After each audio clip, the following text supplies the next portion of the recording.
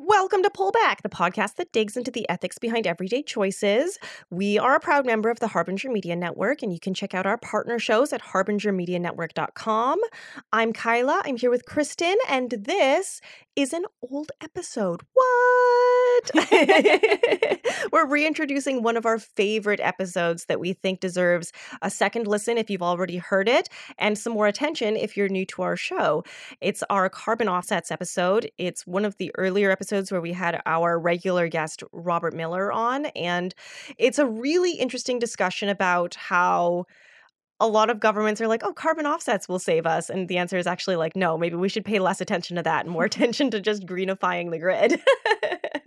Yeah, I thought it was a really good episode. I think listeners think that too. It's our top downloaded episode most of the time. So hopefully people who have not listened to the episode before will really enjoy it. I think we cover a lot of ground. That's maybe why it's one of our most listened to episodes. A lot of people don't know what carbon offsets are. We explain that. We explain how you would think about making them good carbon offsets versus ones that maybe don't work so well. And then we, had a very critical, I would say, discussion about whether they're even something that we should do at all. So lots to listen to there. And also some really funny things about the Vatican. So everyone, without further ado, enjoy this episode.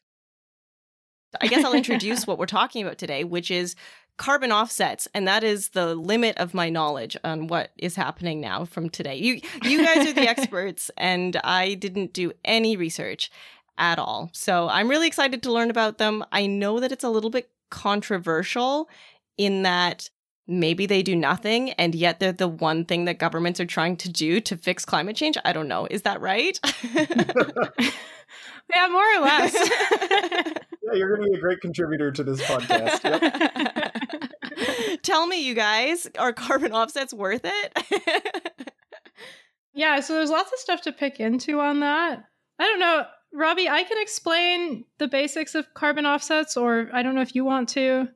Yeah, I think it would be okay to let you do that. I did want to mention, though, that I did actually look for carbon offsets last time I flew. So I didn't do it as a challenge for this particular podcast, but this is something that I do have a little bit of personal experience with, and I'll tell a story about that later. Okay.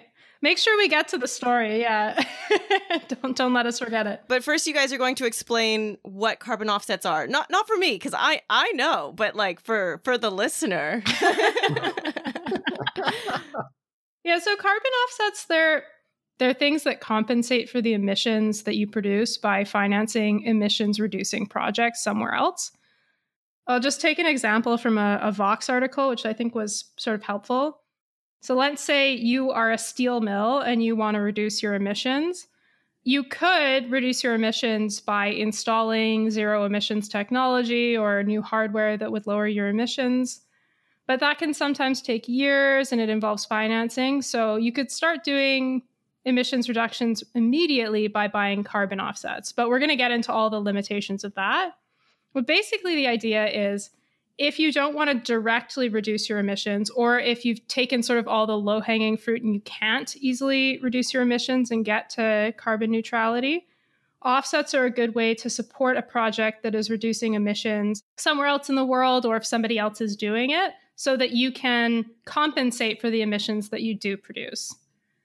There are a few different types of projects that are used for carbon offsets. So the one that people will probably have heard of is like deforestation prevention. So projects where you're either reforesting, so you're planting lots of trees, or you're preventing a forest from being cut down. Then there are also renewable energy projects and biogas projects. Another really common strain are projects that capture methane. So you could have like a coal mine that is capturing methane in part of its production, and that could be a project that you'd be supporting through offsets. And then there are energy demand projects that deal with energy efficiency, and one that you'll often hear there is projects that distribute energy efficient cook stoves. Yeah, I just wanted to highlight something that you sort of like said at the beginning, where there's something that sounds like they should be really simple. It's just, I can't cut my carbon emissions anymore, so I'm going to pay you to cut your carbon emissions so that it kind of equals out. And then you actually get into how that's done, and it suddenly becomes an absolute quagmire where very little makes sense, and sometimes feels like it's fighting against itself. And that's been sort of the trend that I've been seeing as I look into carbon offsets, in addition to just the problems of how do you hold people accountable for that? And then how do you actually even do the accounting to begin with? And so it sounds like a very simple concept that is just an absolute technical quagmire. So that's the challenge of carbon offsets, because it should be very simple. I'm going to pay you to reduce your carbon emissions so that I don't have to. And we're going to figure out some kind of way of doing that. And then the devil is in all the little details that come along with that. Yeah, absolutely. I just want to give people a little bit more context, because I think for some people, knowing how much carbon you produce is sort of abstract. I know it is for me. So I'll just give you the typical price of a ton of carbon dioxide emissions is about $12 US in US dollars. That can vary really substantially depending on what the program you're buying from is, but that's sort of like a typical price. And then just to give you some context, if you're taking a flight from Toronto to Vancouver, that's going to generate about 0.6 tons of carbon. And so, yeah, if let's say you're purchasing offsets for 1 ton of carbon, like that might come out to $12, or depending on the scheme, it might be more than that. So I used a calculator to look up my upcoming round trip flight between Ottawa and Edmonton, and it came out to just over 1 tons of carbon. And the carbon offset that I found was $27 Canadian. So that is slightly more expensive than the average, even when you do take into account the exchange rate with the American dollar, because the American dollar is more valuable than the Canadian dollar. But the one that I found is it's certified through a good certification. So we'll talk a little bit more about that. But that's one of the reasons that the price on carbon offsets might be different. And part of it is just that different projects might cost more. There are some emissions reducing projects that can be very cheap to implement, and others that are just going to be a bit more costly. And there's also a lot of financial instruments that some of those carbon offsets use. So you might also, especially for projects that are sort of less quantifiable, like forest protection, they have you pay for sort of the ton of carbon that you are reducing, and then also a little bit extra because they just assume that some of their projects will fail or not be up to standards. So you're kind of paying for like 1 ton plus however much insurance you also need to pay for. So that's another cause of variability in pricing, especially between different projects in the same category. It might be that you're not paying extra because it's more expensive. You're paying extra because they're actually doing a better job of ensuring that you are actually taking that much carbon out, rather than other projects that are just sort of playing a little bit more fast and loose. Yeah, and playing it fast and loose with the emissions rules is something that happens a fair bit in the carbon offset market. So I think it is worthwhile. You know, if what you're doing is sort of like an altruistic good anyway, just like spend the extra $5 on a certified one, you know? Yeah, I was just going to say, like, is there a lot of, like, I don't know, false players out there where you're like, oh, here's a carbon offset, and then they don't actually do it? Oh, yeah, lots of that. Oh, no! There's so much of that. So I think building the context for that, it sort of makes sense to talk a little bit about who is using carbon offsets, because that kind of shapes, like, if it was just individuals trying to feel morally good about being on a plane, I think you'd probably have higher incentives for all of the projects to be good, but that's not really what a lot of the market is. Yeah, there are sort of 2 segments of the carbon offsets market. One is the voluntary carbon credits market, and the other is compliance offsets. So the voluntary carbon credits market is about $300 million per year USD, whereas the compliance offsets market is a lot larger, and it's somewhere between 40 billion and 120 billion. So a lot of it is coming from businesses that have to meet these emission standards, and they're doing it through offsets, basically. Yeah, and it's worth noting that as well, huge amounts of probably that compliance market is things like Norway investing massively in it. California is, I'm not sure if they've actually passed it or not, but we're looking into basically using California government to certify certain projects so that companies in California could buy offsets in compliance with California's emission standards. Yeah, I think they've got a standard for forests, and they're launching one for tropical forests that are outside of North America this year, I think. But yeah, as you mentioned, Norway, it's the world's largest supporter of one of the big carbon offset schemes called RED. So that's one of the big deforestation ones, or reforestation, I guess. RED doesn't support deforestation. Another thing to note is like within the compliance market, a lot of the companies that are using these offsets are actually the heavy emitters, right? Because it's more difficult for heavy emitters to decarbonize without a fundamental change in their business model. So you'll see it used a lot for sectors like agriculture, aviation, and oil and gas. And in particular, I think the average consumer will probably hear about carbon offsets from the airline industry the most often. Yeah, even though, there are very large projects that are almost entirely industrial. One that I was looking at close to home is the Alberta Carbon Trunkline project. And for me, it's emblematic of a lot of the interesting ways that this technology has potential, but also one of the ways that it just gets fundamentally confounded by its place in the marketplace. The Alberta Carbon Trunkline is supposed to be pulling millions of tons of carbon out of oil and gas refineries and agricultural processing plants.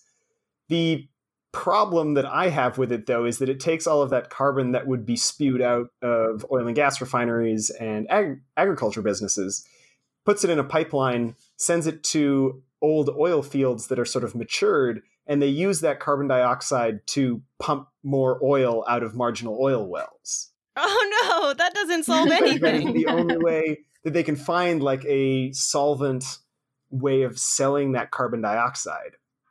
So that kind of is another one of the issues with a lot of these sort of regulatory regimes, is that it's not about removing those emissions, period. It's about removing those emissions from that company's balance sheets.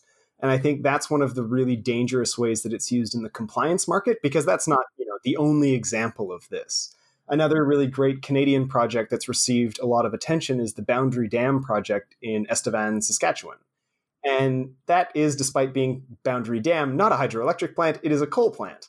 But they capture all of the carbon directly out of the smokestacks. When it's running at 62% energy efficiency, or like energy output, they can actually reach 97% carbon capture, which is very cool.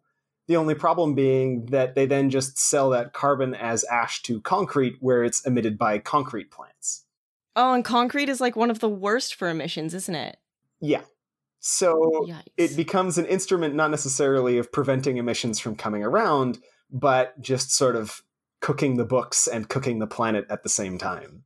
Yeah, and that speaks to a problem called leakage that it's one of the things you want to limit if you have a good carbon offset program, but definitely not the only one to keep in mind. So I'll just maybe make a quick note that there are a bunch of different kinds of carbon offsets. Some of the ones that people might be the most familiar with are actually ones that are backed by the United Nations. Those tend not to be the ones that consumers are involved with. So you might have heard of the Clean Development Mechanism or joint implementation. Those are both through the Kyoto Protocol. And then there's also the UN Reducing Emissions from Deforestation and Forest Degradation, or RED, which is another UN program. So in addition to those, there are a bunch of other government-run schemes. Robbie had mentioned one in California, so that's a good example, but there are others as well. And then there are a bunch of private carbon offset companies. So two examples are Less and Carbon Zero. So if you're an individual consumer, you're more likely to be getting an offset through one of those. Do we maybe want to talk about what makes for good carbon offset programs? Yeah. Yeah, I think that would actually be quite interesting, because I'm not entirely sure how that would even come about. But Well, I have a suggestion for any carbon offset companies that are listening. If you are capturing so much carbon from smokestacks especially, why not just blasted into space. Oh wait, no, that wouldn't work because you have to create so much carbon to blast off. Elon Musk is just taking notes anyway. No, shooting it at the sun won't work because that takes too much energy probably. Well, I'm trying. I'm an ideas guy. Yeah. The best way is to just bury it in the ground where it came from. And the carbon trunk line that I mentioned earlier does do that by injecting it down into old gas wells, which are theoretically airtight. The problem being that they're not just burying it, they're using it to extract more oil. So it's kind of like just stop at that first step. Capitalism's going to capitalism, Robbie.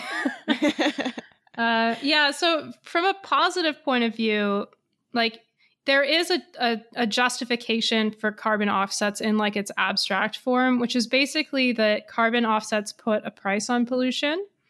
And that can be a good thing. And it's the justification behind a bunch of other market-based climate policies like carbon taxes. Some of the main problems come in when carbon offsetting doesn't adhere to good principles of carbon offset policy, though. So some of the principles that carbon offsetting schemes should accomplish include additionality, third-party verification, permanence, avoiding leakage, social and environmental safeguards, and offset limits. And we'll maybe dig into each of those. So had either of you come across the topic of additionality before or have a sense of what that means? No. I think it's really cool. The issue with a lot of those carbon offsets is that they depend on the baseline. So when you're crafting a carbon offset, you have to say, okay, the baseline emissions from this thing is X amount of carbon. You're going to pay us to do something to change that baseline and get it lower. So depending on what the baseline is, you are either going to have a very effective carbon offset program or you're not going to have any carbon offsets whatsoever.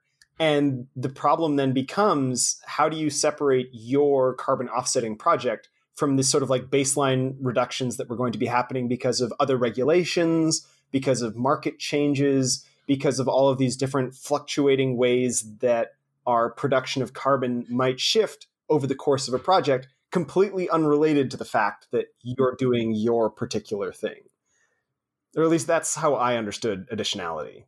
Yeah, and it's really hard to say, right? Even if you're somebody that's trying really earnestly, which is not always the case with these projects, knowing whether something would have happened anyway, or if the revenue that's going into carbon offsetting is actually supporting a new decarbonization effort can be kind of tricky to say.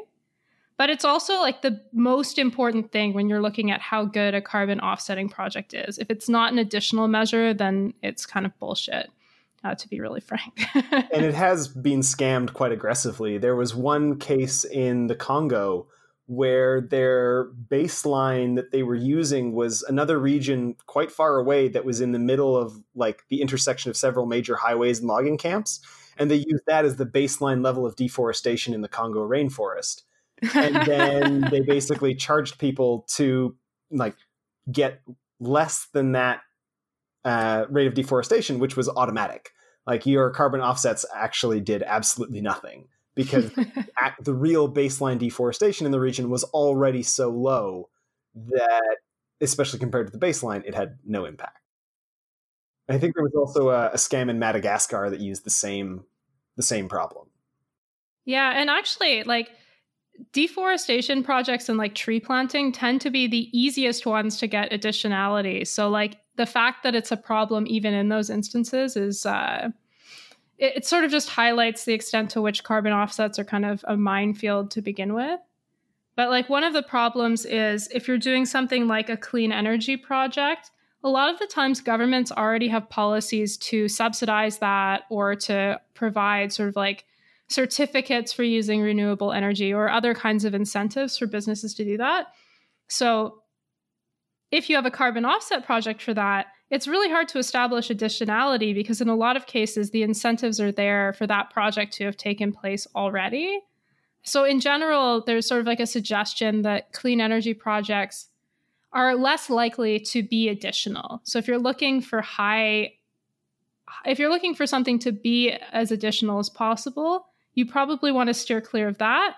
But even sticking to some of the projects like reforestation or energy efficiency doesn't guarantee that it's additional either. Yeah, and the additionality of the forest examples is also very much involved with how it's measured. There was one really interesting example from one of the flagship projects in Brazil where they were using satellites to measure how much forest was still there to make sure that they're being accountable to the project objectives. But they were using satellite data that had a resolution of like a kilometer, basically. So they weren't actually protecting the forest because loggers knew that. And so they would just go in and they would selectively cut trees. But according to the satellite data, there was still forest there. And so there was just all of these issues with actually doing that accounting, especially when you're protecting very remote areas. And so you're relying on a certain level of technological aptitude that just wasn't there, as well as a level of enforcement that might also not be there. That if you're trying to prevent illegal logging in the middle of the Amazon, you might just be kind of hooped. And your project might just fail because there isn't the institutional protection of those forests, whether that's by design, like the Bolsonaro government, or by simple neglect and issues around conflict. There's another really interesting example in Cambodia where it was because of conflict that they couldn't actually go in to measure. And you're like, well, what are you actually paying for then? Yeah, for sure. And there's actually a study that I found that looked at a bunch of the REDD projects, so the deforestation projects that the UN backs. And they found that 37% of those overlapped with existing protected lands like national parks. So like those are areas where you shouldn't be deforesting anyway. Right. Anyway. But yeah, Robbie, you make a really good point. And this is sort of goes to the second principle that if you're going to have a good carbon offsetting project, it needs to be measurable and there needs to be third-party verification. But it's sometimes a lot harder to actually get good measurement depending on what the project is, you know? No, and that even applies to like energy efficiency ones. Like I always think about that cook stove example where they're saying, oh yeah, you're offsetting X amount of emissions by providing people with cook stoves and liquid petroleum gas to fuel them. But that assumes that those families are using it 100% of the time, that the supply line for that gas is sufficient and adequate. And if you can't actually guarantee that they are always using these stoves and aren't still using wood and coal and biomass, then you haven't really been able to demonstrate that you're fully reaching the potential of that project. And anything that involves, especially consumer level use, is going to fall afoul of that. Yeah. And the other thing is that like the logistical challenges of measurement, like even assuming that you can overcome those, in some cases, measurement is going to be a lot more expensive than in other cases.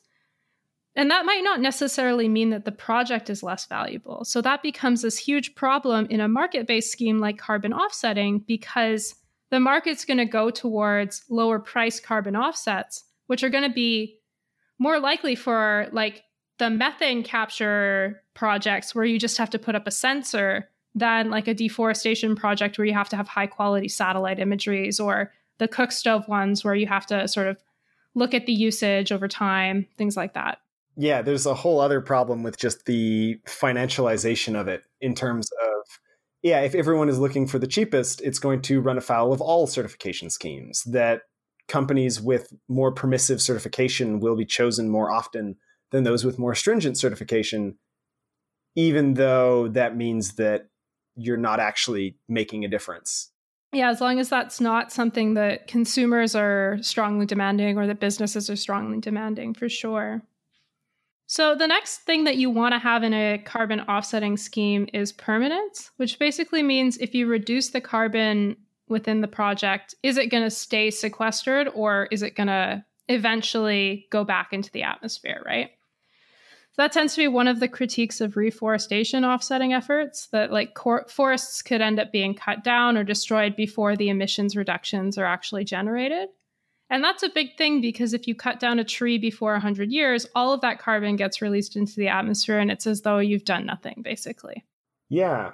That 100-year cycle is actually quite important because carbon will naturally sort of like come out of the atmosphere after about 100 years. That's its half-life in the atmosphere. So you need to have a tree up for at least that long to say that you've actually kept it out of the atmosphere. So I don't know anything about trees, it turns out. Does the carbon just sit inside the tree and then you cut it down and then it comes out? Or is that basically it? It's incorporated into the biomass of the tree. So it's sort of like in the trunk and leaves and roots and everything like that. So if you cut it down and turn it into a house, that carbon is still sequestered. But if you cut it down and burn it, that carbon is not. It's actually one of the interesting critiques of forest reforestation, like reforestation as a carbon sink, because more carbon can actually be stored in the soils of certain ecosystems than in the body of a tree. And the rainforest actually has notoriously thin soil.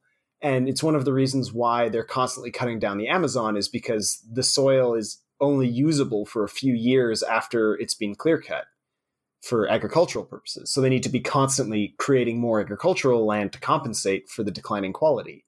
And so it might actually be better to, for instance, prevent agricultural expansion in northern Alberta, where the soil is much deeper and actually holds carbon on a much longer timescale.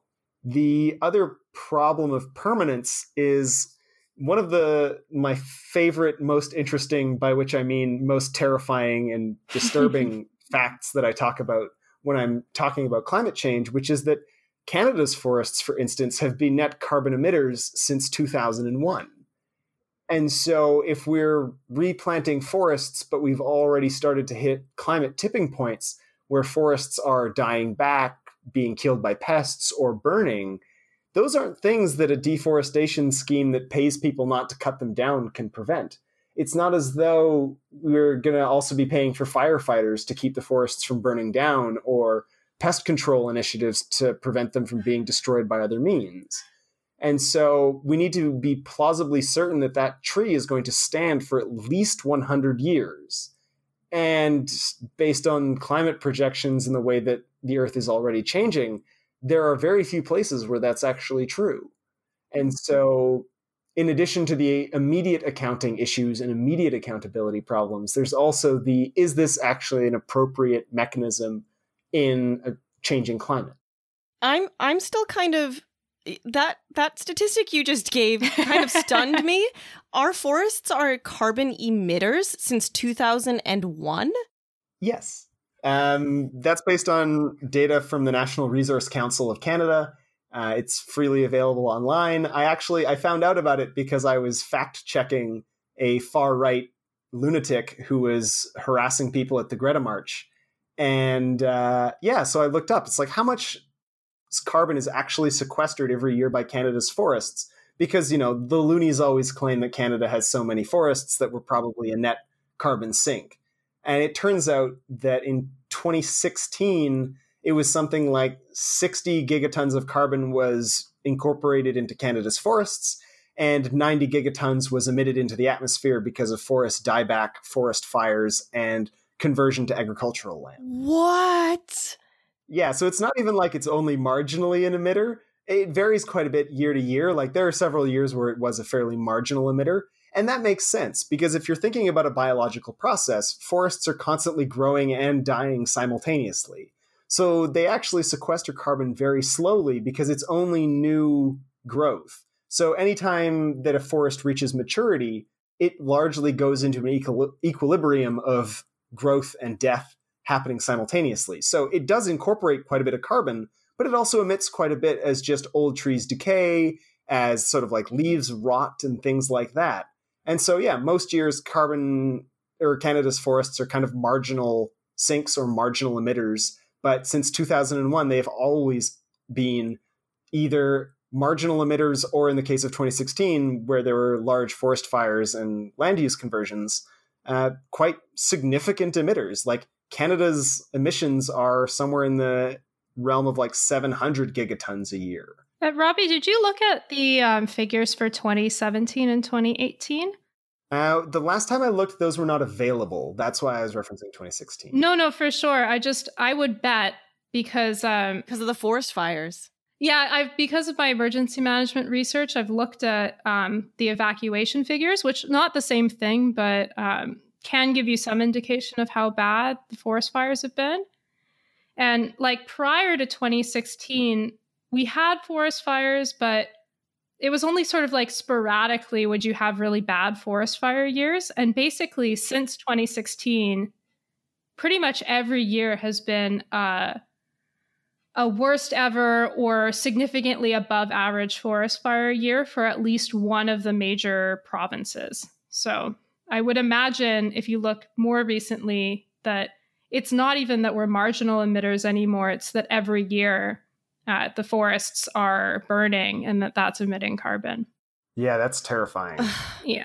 I had no idea. They do have the 2017 data is out. Yeah, 2017 was another really bad year. Yeah. And that was probably from the BC wildfires, which were actually worse in 2018. So not good news.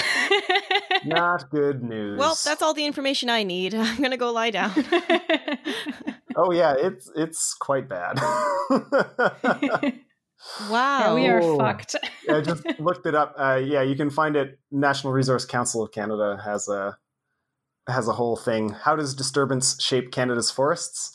And yeah, it's actually not because of forest fires. There was a big jump, but it's largely because of insect destruction. Oh, because like the pine beetles and whatever?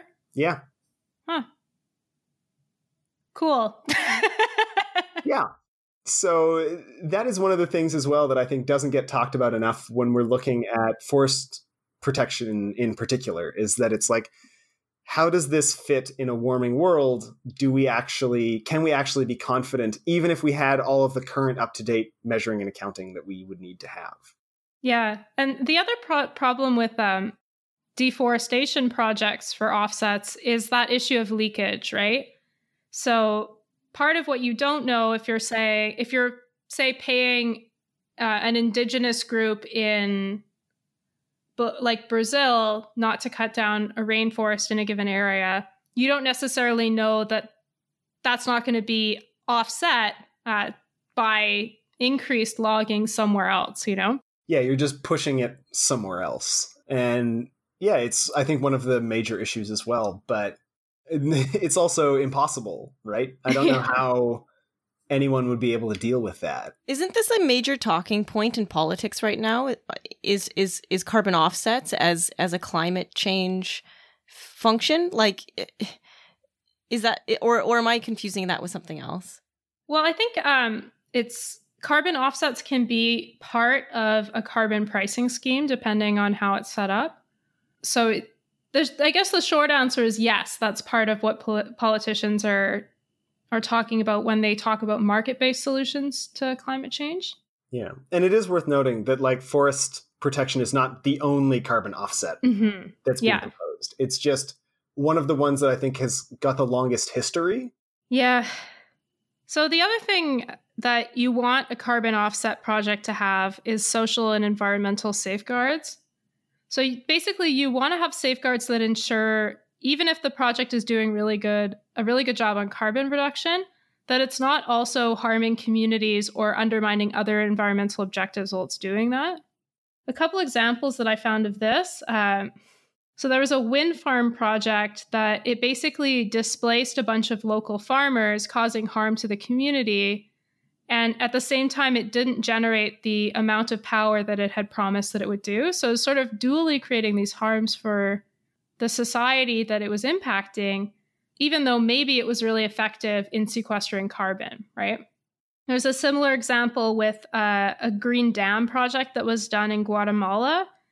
And essentially, because there was a lot of disagreement from the surrounding indigenous community, they didn't want the dam to go up and they were protesting it.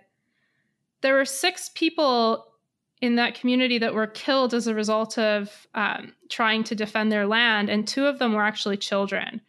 So those are examples of the kinds of social harms that you can have if you're not careful with carbon offsetting projects. Yeah, that's actually a really grim example. Yeah, it's not great. No. And I mean, one of the ways that I think this can be done quite well in terms of ways that we can look at carbon offsets is to make them indigenous led. One of the interesting criticisms that I found, or sort of like almost opportunities that was presented in a report from CIFOR, the Center for International Forestry Research. So the Center for International Forestry Research actually proposes that as one of the sort of ways that especially REDD projects, the deforestation protection ones, can really be amplified is that by making sure that it's not just buying the land and holding in a corporate trust, but buying the land and returning it to indigenous communities.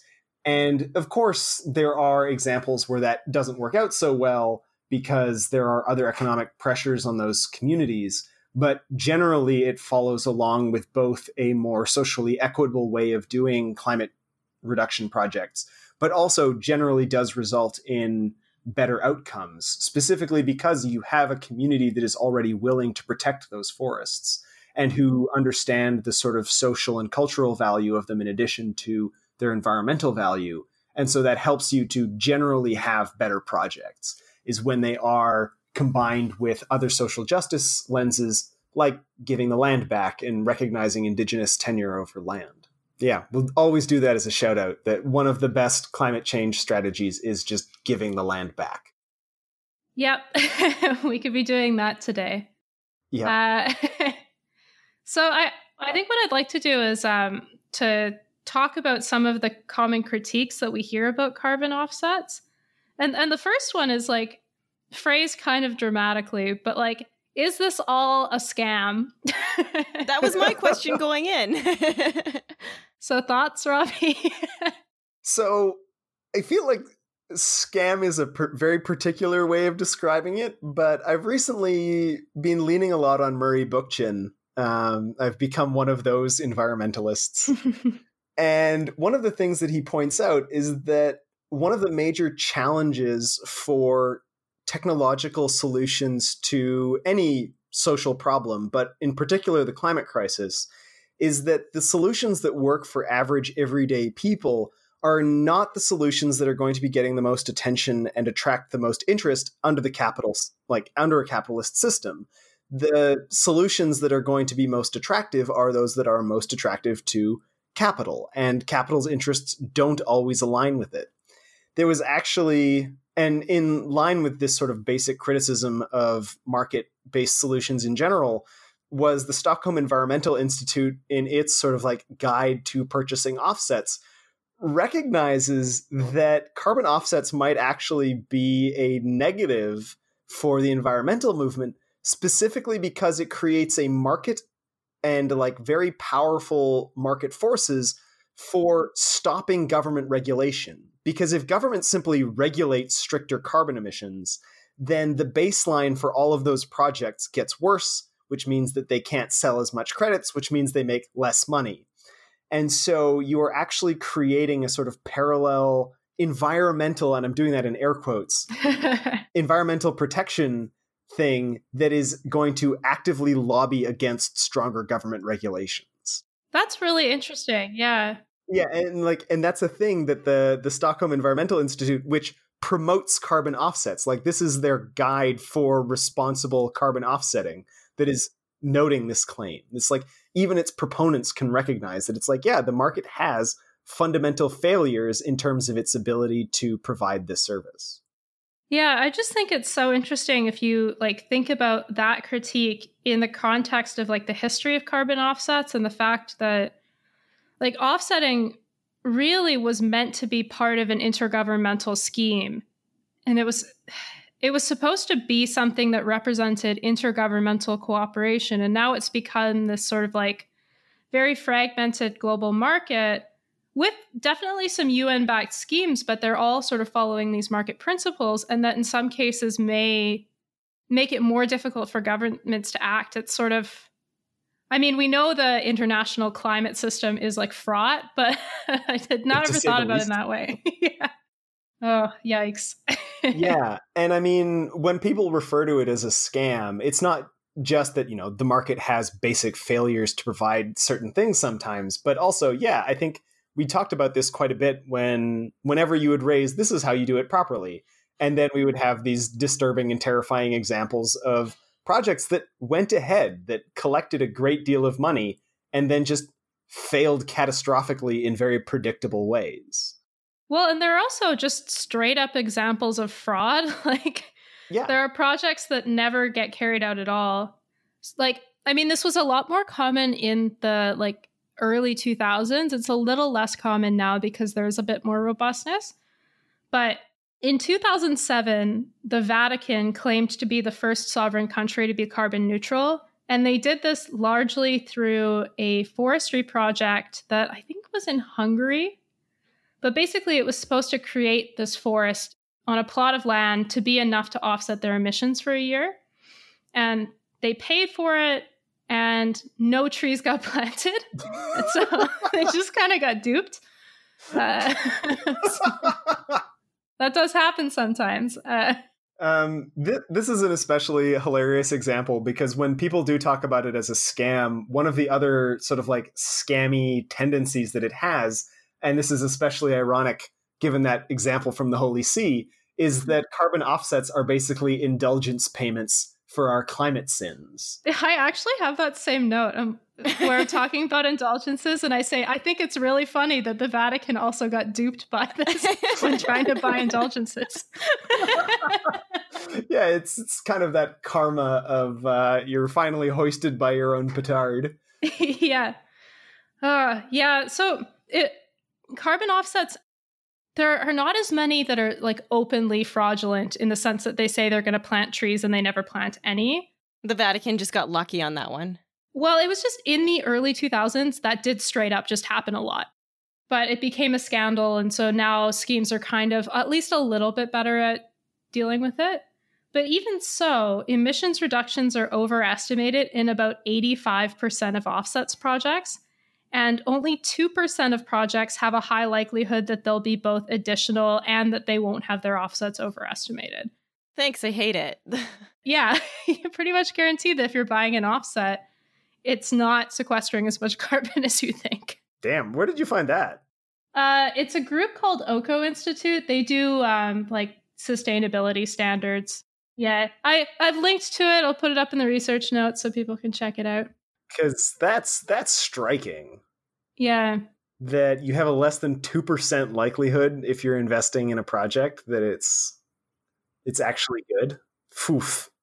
Yeah, it's not great. Yeah, if that statistic is accurate, then I guess we can end the episode because carbon offsets suck, and that's that's the takeaway. Oh, but there's so much more that we can talk about why they suck. Yeah, I want to talk more about moral hazard and the issue of indulgences. Okay, let's do it. Yeah. I'll maybe just start by explaining why they're like indulgences or why that's been said, in case that was not a point that listeners had come across. So just in case people don't have this context, the Catholic Church used to do this thing where they would sell indulgences that were basically like a get out of sin free pass. But not for free. But yeah, it was very much not free. So sorry, yeah, it was a get out of sin for money if you're rich pass. And that was actually one of the things that prompted the Protestant Reformation. So it was a big fucking deal at the time. And so the argument that carbon offsets are like indulgences is basically that it produces moral hazard, right? That it persuades us we can go on polluting to the extent that we do. And if we pay for a tree planting project somewhere else in the world, that'll be okay. I found a cheeky website that's called Cheat Neutral, and it pokes fun at carbon offsets by basically, I don't think it's actually a real thing, but the idea is it allows you to be infidelity neutral by funding someone else to be faithful for you. So that's the basic critique. And there have been some, I think, reasonable points that this is maybe, as funny as it is, maybe not such a great comparison. So there's an article by David Roberts at Grist that basically says, I'll just quote from him, "If there really were such a thing as sin, and if there was a finite amount of it in the world, and if it was the aggregate amount of sin that mattered rather than any individual's contribution, and indulgences really did reduce aggregate sin, then indulgences would have been perfectly sensible. So, like, I guess. Yeah, but the issue with that is that, like, does it actually cause aggregate reductions in emissions? Only if you can guarantee that all of that carbon comes out of the ground or comes out of emissions and stays out of those emissions, which, based on everything that we've said so far, is the issue. Yeah, and the other thing is that we actually need to be reducing our emissions, and carbon offsets can't do that structurally. At best, all they can do is cancel out emissions that have already been produced. Yeah, one of the interesting lines that I saw in regards to it is that net zero means net zero for everyone. And you can't just do that by shuffling carbon around to different places. And in terms of that sort of like that critique of the indulgence argument, it also just assumes that some of these projects aren't just greenwashing. Yeah, that's true too.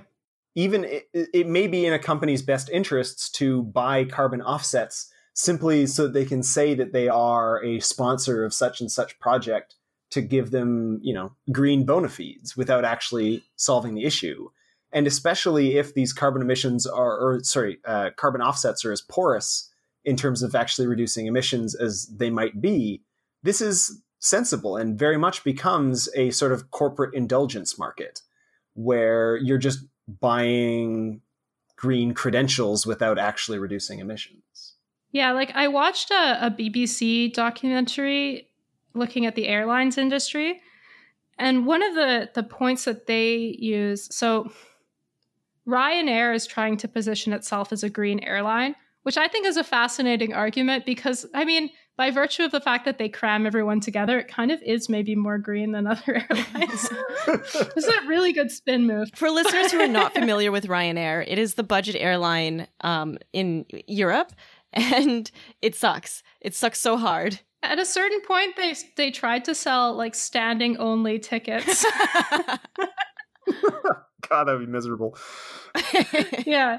So Ryanair maybe has kind of a weird point that they might be a greener airline because everybody's crammed together so much. But they've tried to also augment that view by planting some trees and buying carbon offsets in Ireland. And this BBC investigation basically tore it apart, and they were like, look, the amount of carbon offsets you're buying, like it accounts for like 0.001% of your overall emissions. And if you wanted to actually plant trees to offset your annual emissions, you would have to plant enough trees to cover 12% of the UK. So I'm in favor of that. Yeah, but that's just Ryanair's emissions is 12% of the UK. And in 1 year. Yeah. And so, yeah, every year Ryanair would have to reforest 12% of the UK to offset its emissions, right? Which is very rapidly they would run out of land to forest. This is so fucking depressing, you guys. This might be one of the saddest episodes we've done yet. And we just did the fishing industry. Oof. Yeah, the fishing industry. But fortunately, carbon offsets are not like necessary. I think this goes back to sort of the original conception of carbon offsets as a, government scheme. Is that one of the things I honestly find most depressing about carbon offsets is so much of this is just stuff we should be doing anyways.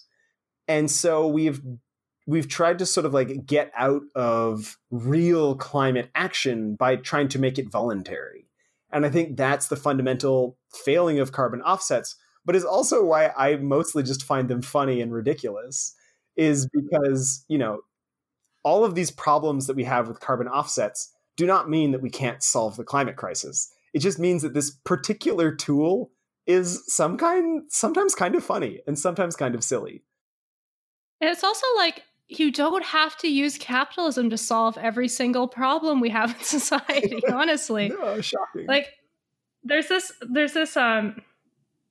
approach to social welfare reform that basically does the same thing. It's basically just carbon offsets, but for the welfare state.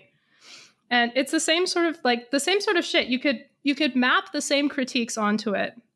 Like we know that just spending more money on preventative social policies is a good thing. You know, keep kids in families, don't let people be homeless. But there's this mechanism called a social impact bond that has been used to basically like Wile E. Coyote government, where they've got this complicated system of investments and they measure like these outputs and like trying to determine whether something's effective. And it's like just more money for banks and for like the various groups that are bidding on these projects, when like any social studies expert would tell you it's obvious what you need to do already. And it's the same thing, I think, with carbon offsets. Like, I don't know why anyway, rant over, but it just makes me so mad. Well, I don't think you need to be an expert to think those No, things it's either. true.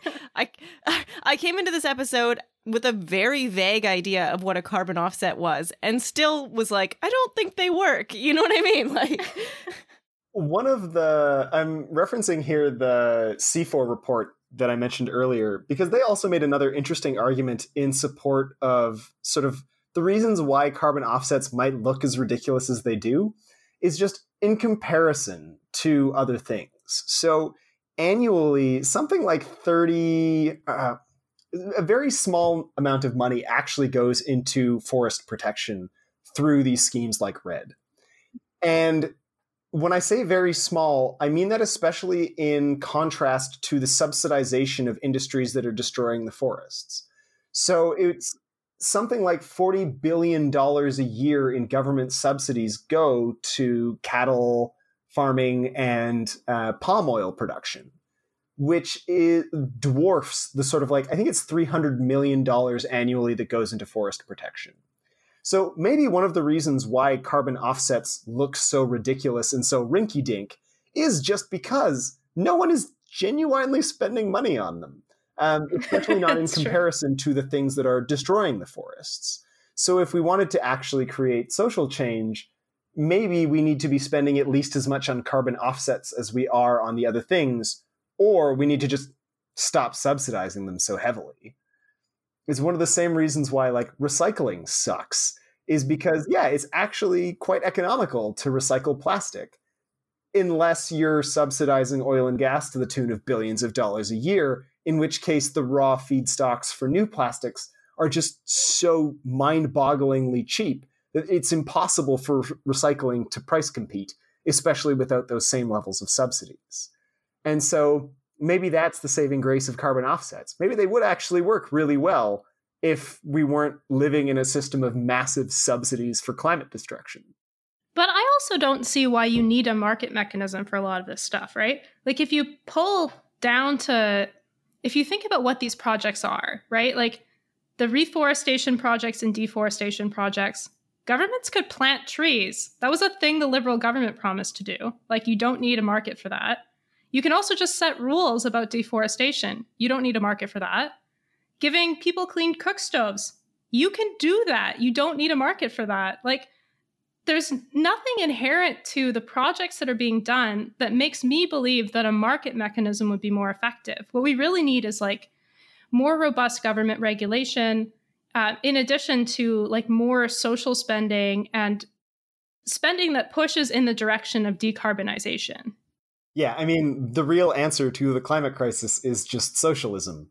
As I think I said in the last time I was on this podcast, I think I said the exact same thing. You did. And I forgot to introduce you properly at the top of the episode. So now an hour in, I'll just say that, I mean, you're basically Madonna. You don't have a last name. You don't have a title. But you are a climate activist. This is the sort of thing that you think about all the time. So people can trust you when you say like, this stuff doesn't work.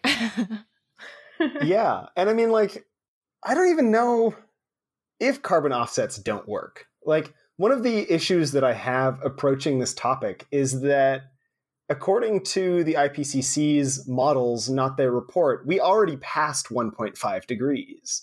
Like most IPCC models are in agreement that we hit that threshold in like 2013. And the IPCC models are famously conservative. Yeah. And the reports take their conservative models and editorialize them to be even more conservative. And So it's like, to a certain extent, like we need carbon sequestration. Like we literally we need to start pulling carbon out of the atmosphere. At this point, even if we went carbon neutral, we still need to do that. And so for me, like that's what I think of when I think of carbon offsets in their ideal form, would be literally companies that are being forced to pay into not just making themselves net zero, but literally paying to pull carbon out of the atmosphere. If things get bad enough, is that something you think we'll see? I don't know. It's also because it's not a technology that is particularly well proven. And so it's kind of an open question of whether or not we even can do that. And there are a lot of harms associated with a lot of the methods for it. Yeah. And it's also like we would need to be pulling it out very quickly, and none of it could go back into the atmosphere. We would have to take all of that carbon we pulled down and just bury it. So it really is sort of like a massive undertaking that if we can't even, create a carbon offset market that functions, I'm not sure how we would, as a society, move that forward unless we just radically commit to saving the planet, which we should be doing. In which case, why do you need a market? Anyway. Yeah. Yeah.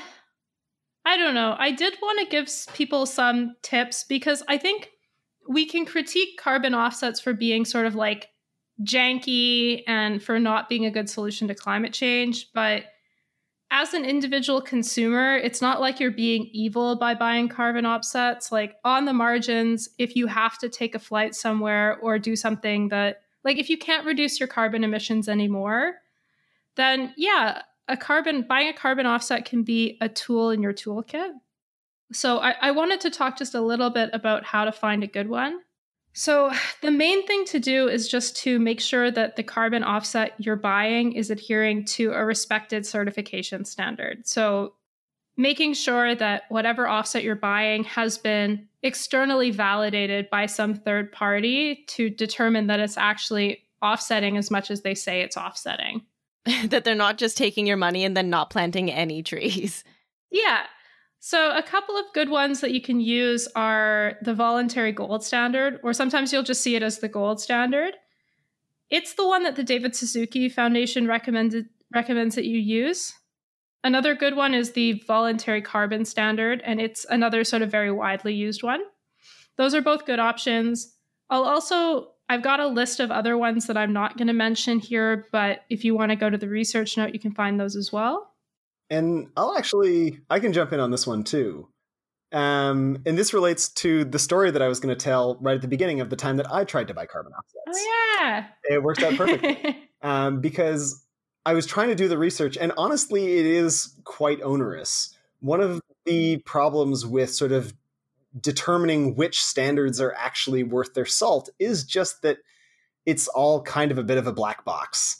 And so I talked to a friend of mine who I consider to sort of be a mentor of environmental movement. He's been in this fight for like twice as long as I've been alive.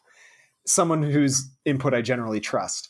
And his point was actually to just ignore all of that certification stuff and instead look very locally. Because there are, organic and local farms where maybe they don't have the resources to be able to quantify how much emissions you are preventing. But if you go to a local organic farm and say, what can you do with this amount of money that I would be spending on one of these sort of corporate market schemes? And they can tell you how many trees they would plant or other mechanisms that they would have. And so maybe instead of trying to exist in this highly quantifiable world where you can say, I emitted 1.1 tons of carbon, and so I need to buy exactly 1.1 tons of carbon, is just to look at it and say, what can I do in my community to further environmental objectives using that money instead? So instead of giving $50 to Air Canada's corporate scheme for carbon offsetting, take that $50 and donate it to a local climate movement. Donate it to an organic farm in your area so that they can upgrade some of their tools to use less fossil fuels. Especially when we look at the impact of basic development goals on carbon emissions, that making sure that people can actually access alternatives is a great way to do it. That you don't need to be giving your money to an NGO halfway across the world to give cook stoves to people in poverty. You can help people meet their sort of like carbon offset goals here directly in your community. And then, yeah, you can't say it's certified gold standard, but you can have that sort of direct accountability of, I know the person that I donated it to, I know the project that they did with my money. And even if I don't know exactly how much carbon I actually prevented, I know that I made an impact. Yeah, I think that's, so if you don't have a lot of time that you want to put into this, going with certifications is kind of like, it's a knee-jerk way that you can make sure there's some validity. But I do agree with you that broadly, if you're going to buy something like a carbon offset, it has a similar moral position to donating to an NGO or to a charity. You can think about it as a donation. So yeah, maybe try to find a local initiative. One thing that you might want to focus on is trying to pick something that could transform society towards decarbonization. So where not only is there a direct impact, but that in the long run, it'll have reverberations that can help us get to where we need to go. It's like if you donate to a charity that's lobbying for stronger regulations, like, who knows? Your donation could end up reducing by vastly more than if you had done something. Or it could also result in nothing, and that's kind of the gamble you take. But in case the last hour hasn't made it obvious, even if you're donating to a very well-vetted carbon offset program, then you might also accomplish nothing. So maybe in the balance of risk, it is better to go for the more socially transformative, less quantifiable, less monetary way of doing it. Yeah, and I'll also add that, like, there's an additional benefit if you choose to donate to an advocacy group, because especially in Canada, those groups have a really hard time getting money. The systems that we've set up around institutionalizing nonprofits and charities make it so that if you're a group that advocates for social change, you really don't have a lot of the same institutional sources of funding. And of course, if you're advocating for something like climate change, you're not going to have the corporate social sources of financing that an offsetting project is going to have. So your money's going to be more needed in those projects anyway. One actually really cool project happening in Alberta, because I mentioned the carbon trunk line and how ridiculous it is, but there are genuine made in Alberta things that are actually making a bigger difference. And one of them is that the prairies are looking at 50% of land changing hands in the next 2 decades, as sort of like older family farms can't pass it on to their children and are eventually sold. And the way that trends are looking, almost all of that land is going to be gobbled up by large agribusiness, which generally speaking has very bad histories in terms of carbon emissions from agriculture. And so there's a project out of Camrose to literally just buy land and turn it into a cooperative farm so that it doesn't fall into the hands of big agribusiness. And again, that's not going to give you a quantifiable carbon emission, but actually does create that sort of socially transformative change. And maybe we should be less obsessed with measuring things. Yeah, maybe we can just measure less and do more. Yeah. But so it's the same thing, that one of the ways that you can look is just like donating to land defenders, donating to cooperative farms that are trying to buy land away from big agribusiness, donate to like keep small farms alive is enough to maybe offset some of your carbon emissions. And if you are going to donate, the best way usually is to donate on a monthly basis. So there is a regular source of income that's coming in for that group that they can count on.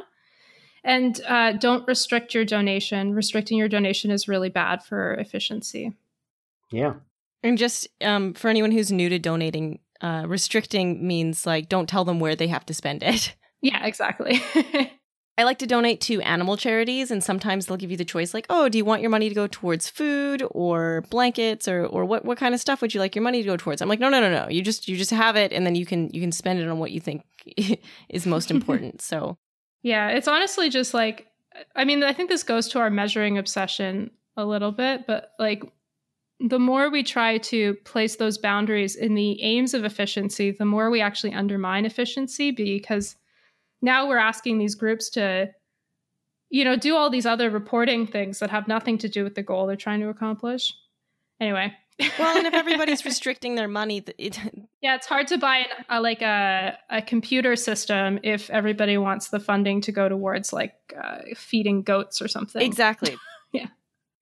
So, Robbie, do you have a call to action for people? I think last time you told everybody to join a community for the climate, and then immediately after we released it, the pandemic started and no one could join anything. It's been such a struggle. Oh my God. So much has happened since we last had you on. I can't even. Yeah, 2020 has been a hell of a year.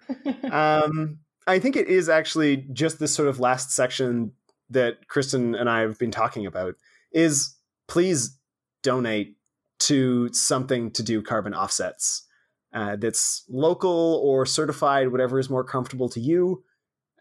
And that's kind of the call to action is in particular to the episode. The general call to action, of course, is right now when we are recording this in sort of middle of June. I think the most important thing that we can be doing for the climate is fighting for racial justice. So if that hasn't been fixed by the time this episode comes out, which is highly unlikely. You mean if structural racism hasn't been fixed by like mid-July? Yeah, exactly, right? Yeah, please make sure that those organizations are still getting the help they need, the funding that they need, and the support from you that they need. Nice. That's a good one. Yeah. We're actually recording this on June 19th. So Oh yeah. Yeah. Yeah. Happy Juneteenth, so. Everybody. Yeah. Yeah. I don't know. Do we say happy for Juneteenth? I don't know. I probably not. Yeah.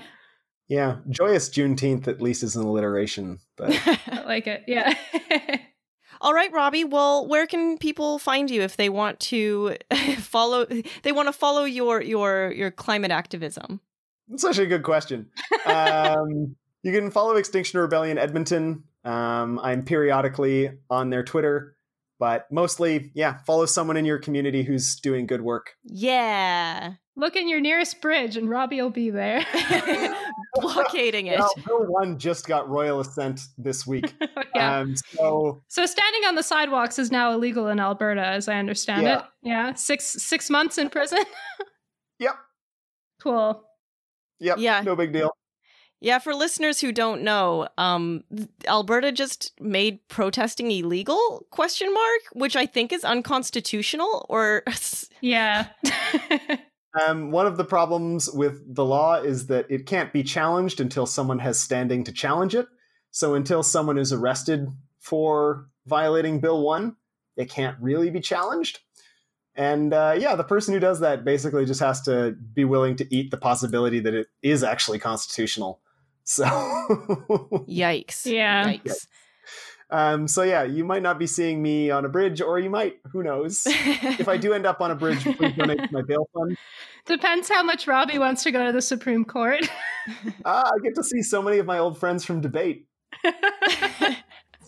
Well, if anybody wants to follow us on Twitter, we're at Pullback Podcast. And if Robbie gets arrested, we'll for sure tweet about it. So, keep up to date with us there.